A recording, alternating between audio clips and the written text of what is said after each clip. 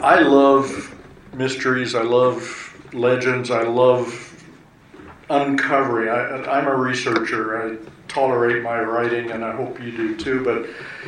But it's really the research that spurs me on, and whether it's the legend of Price's, the left wing of Price's army coming to Montana in the 1860s during the Civil War or right after, or whether it's did Frank and Jesse James really come to Montana Territory.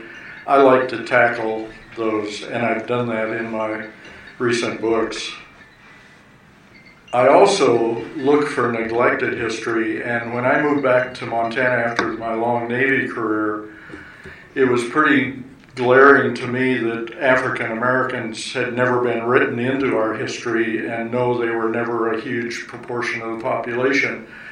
But I knew there'd be exciting stories and things to tell their history as well.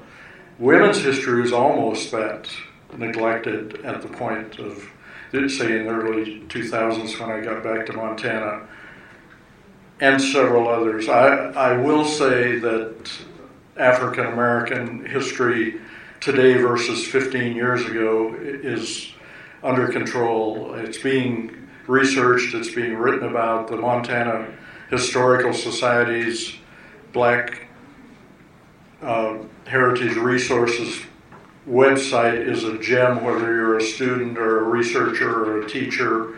Lesson plans are there and so on. So I applaud that whole effort and the other efforts that have gone on in African American history. It's really great to see.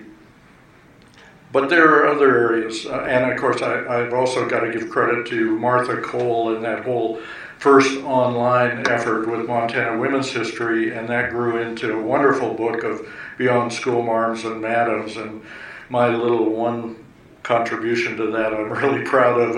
It's just such a great, diverse collection on Montana women that if you've not heard about that book, seek it out. Rod's got it over there. And when was the last time you saw a film on Thomas Francis Meagher? I mean, we all talk about him. He's probably the greatest legend in Montana history, riding off down the bluffs of Fort Benton and that night vanishing into the Missouri River. When did you see a film on him? Where are the film writers? Well, there is one, and I can tell you that there is a documentary coming out, I think this winter. So collaboration of the Irish Institute at the University of Montana and an Irish filmmaker, and they've been going around to Bannock, Virginia City, Fort Benton, Helena, and so on, gathering footage and interviews with knowledgeable people on that exciting Irish revolutionary who made such a big impact in his short period in Montana Territory. So there will be a documentary on him. But the most neglected war, when's the last time you read a book on Montana and World War I?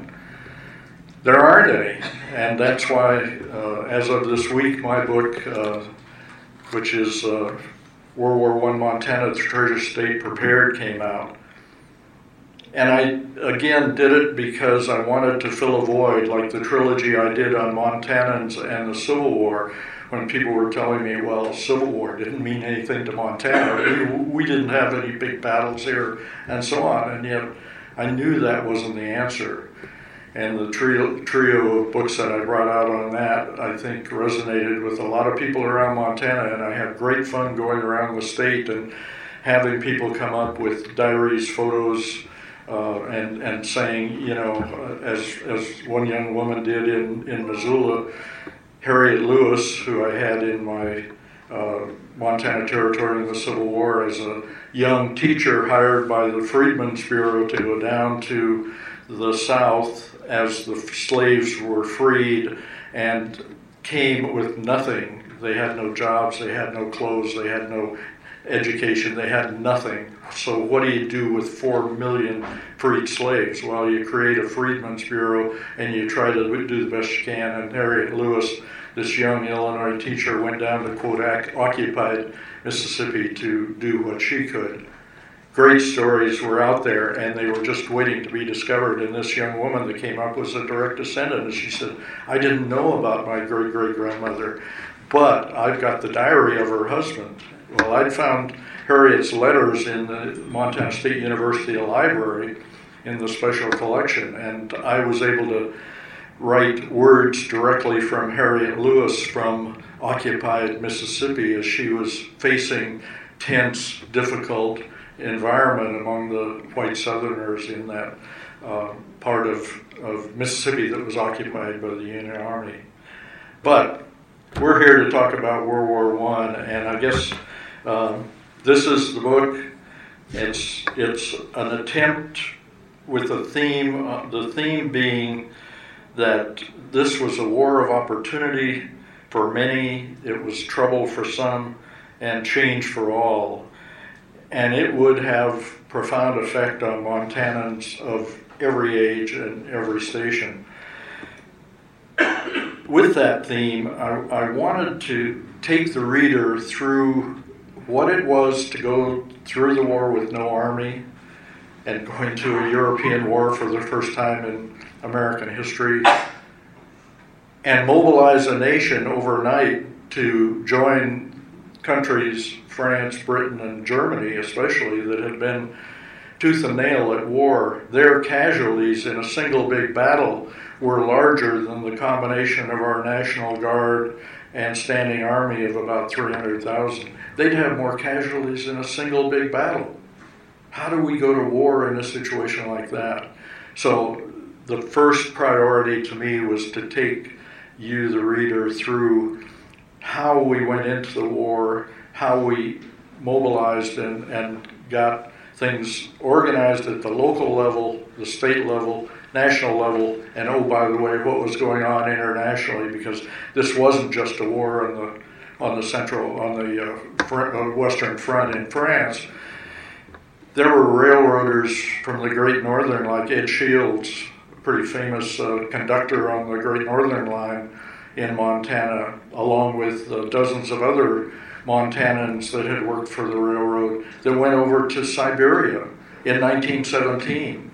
And they went because the Russians had had the February Revolution when they overthrew the Tsar, and so on. So this was a worldwide war. The Marines were spread in like 48 different countries with major contingents of Army and Marines in various locations. Better figure out where the arrows are. So that's the book. Opportunity for many being ethnic groups, women, and so on. This began things that exploded in World War II, whether it's, and I'll mention later, whether it's code talking or whether it's the Navy in the World War II had the waves. Well, they had nothing comparable at the beginning of World War I.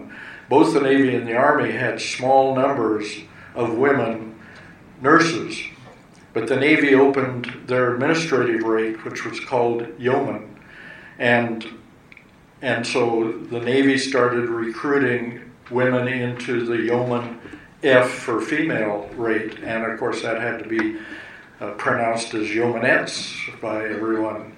Well, this young lady, Bernice Tongate, was drawn for this poster, which was one of the most iconic recruiting posters in World War I, at the same day as she had enlisted in the Navy. And of course, nobody knew that. They just were attracted by the poster. About 216 Montana women served as nurses, with at least 169 active with the Army. And the idea I had was to identify Montanans' participation in each aspect of the war, local, national, international. Of these women, only the Navy contingent of nurses There were 293 that served overseas, but of that, only one was a Montanan, and it was this Alice Cannon. Alice Cannon went relatively early in the war over to Leith, Scotland, near Edinburgh, and it was the major U.S. naval hospital, and she wrote letters that gave some awfully good insight into both what was happening in the hospital, and that's included in this book, and also events that happened at the end of the war. And those events included things like being on an American battleship when the German fleet was sailed in to be sunk at the end of the war, to be no longer a threat. So Alice Cannon was one of those nurses that left a good record. Many did not. You could find their service, but you couldn't find a lot about them. Others, like young Virginia Flanagan, who had grown up in Fort Benton but had been a nurse in Great Falls and then in California, she went over with an Army hospital unit and set up in France part of the time, close to the front lines, part of the time in a big hospital in Paris. She left a diary, so again, finding sources, because I wanted you to be able to read the words of the participants wherever I could find them. Navy nurses went on transport ships, and the second nurse I'll mention briefly is one of two Native American nurses that served from Montana. Regina McIntyre was Salish Kootenai, and she's a known enrolled member of the Salish Kootenai tribe and served in France. But I found Louise Lafournaise, who was Métis, or actually today she'd be a member of the Little Shell tribe. In those days, in 1917, that tribe wasn't recognized, and that Little Shell tribe still isn't federally recognized, although the House of Representatives just passed legislation federally recognizing, and we're waiting for the Senate to take action, because that was one of the landless bands that moved west from Minnesota and has had a really rough time, along with the Chippewa Cree roaming Métis between the Canadian.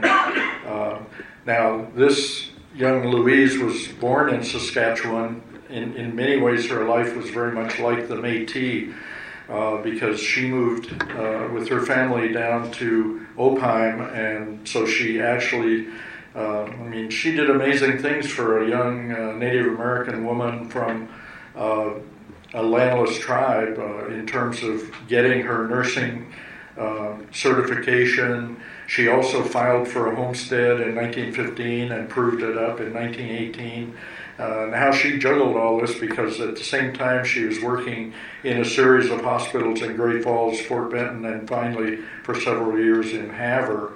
She went into the war and was very close to the front lines, and in fact was awarded several awards and decorations for her service, especially during the Battle of San Miguel, which was in September of 1918, and it was one of the first big battle with American troops in it.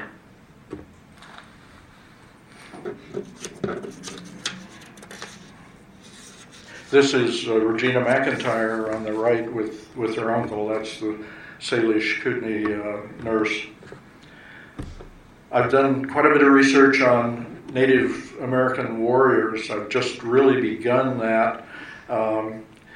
It's a tough problem. I've not found anyone that's assembled a strong list of Native warriors, partly because so many, and I know the Blackfeet best because I live up in Blackfeet country, and so many were descendants of white fur traders or early settlers, and they carried names like Kennerly or Weatherwax and all the Evans and all those white guy names, and And yet when they registered for the Army, those mixed race natives were all registered as white. So finding them is a real sleuthing job that I'm just getting going on. I've found about 100, well, in fact, let's go on to several graphics related to the Native Americans.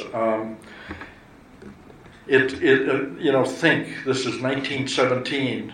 The last big battle in Montana really was the Nez Perce War of 77. So we're talking, maybe a generation and a half after the last frontier war battles with the Native Americans. And yet here, natives that were on reservations were being asked to go into the service and fight, and many of them did. And when you think about the sequence, one fascinating fact I've found is that this very obscure lineage, Red Fox St. James, who appears to have been part Blackfoot, was in New York, invited by the Secretary of War, Newton Baker, to join him in a speech to many thousands in New York on the 4th of July of 1917.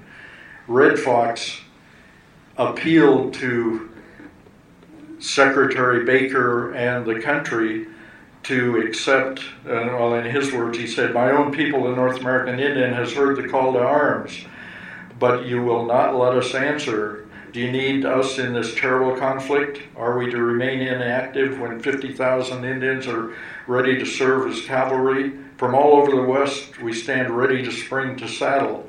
We stand ready to protect 1,400 miles of the border between the United States and Mexico." And oh, by the way, there were several American Army regiments on that border that, of course, could have been freed up if they'd accepted his offer. But anyway, 50,000 men who know a horse as no white man ever knew a horse. 50,000 men who can live where no white man has ever lived. 50,000 Indians who, when their hearts are in a cause, are as our hearts are in this cause, would die for it as for no other nation. Mr. Secretary, call us to arms. Let us guard and fight our country. Anyway, this was the speech that St. James was giving to this huge crowd in New York. Secretary Baker quietly got the word to him that responded to him by advising that the American Indians should come into the Army the regular fashion. Well, that was a confusing mess because in 1917, the Army had put out regulations that if you were a, quote, full-blood American Indian, you had to come into the colored regiments. We had a segregated Army, so these African-American regiments were the only place that full-blooded American Indians could serve, and the mixed race could move in to the white regiments. Well, by the end of 1917, they backed off that, and large numbers then of natives came in. Montana had about 12,000 at the time. I still don't know how many served for Montana, but my count at this point is 124 Army, 3 Navy, and 2 Marines, plus the 2 nurses. I don't believe there were more than the 2 nurses, but I believe there are probably many more of the others. About 50% of these went overseas. And what was the result of it? Why did they go in, and what happened? I think I'm really in debt to Dr. Jeff Sanders and Renee Charette from MSU Billings for some very wise words they shared. But maintaining the warrior tradition. Well, how did you maintain it when you lived on the reservation and couldn't go off reservation on horse raids and, the traditional way of achieving manhood? Well, you could in the U.S. Army, and that was a big factor. You could also escape the hunger and problems that was pretty rampant on the reservation in the 19-teens. Some great benefits. It trained a whole new generation of young Native leaders. They got experience in the war. They got confidence they fought extremely well. In fact, so well that they caught the fancy of the American press, and and there were stories after stories about the feats of these native warriors in France. And in fact, there's a lot of evidence from the Germans that the native warriors were intimidating the Germans. The first code talkers, they weren't Montana natives, but they were Choctaw and some of the other tribes, especially from Oklahoma. Oklahoma, by the way, had 1/3 of the nation's natives at the time, about 110,000 of the 300,000. And of course, the great leaders like Chief Plentycoo emerged as a national native leader, so much so that in 1921, when the Tomb of the Unknown Soldier was unveiled, he was selected to represent the Indian nations around the country. And there's a strong belief that their great performance was a contribution to the citizenship that was granted to all natives in 1924, finally.